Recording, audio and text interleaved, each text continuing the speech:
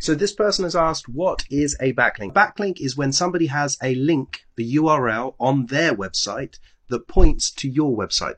For example, somebody might write a blog article on their website about candles, and maybe you own a candle shop. And within that blog article, they might have a link saying, if you want to buy some really nice candles, maybe visit this website. That would be a backlink. Generally speaking, the more backlinks you have, the more authority Google sees your website as having, and that will push you up in the rankings for whatever particular keywords you're trying to rank for. However, backlinks carry differing amounts of weight depending on where they're coming from.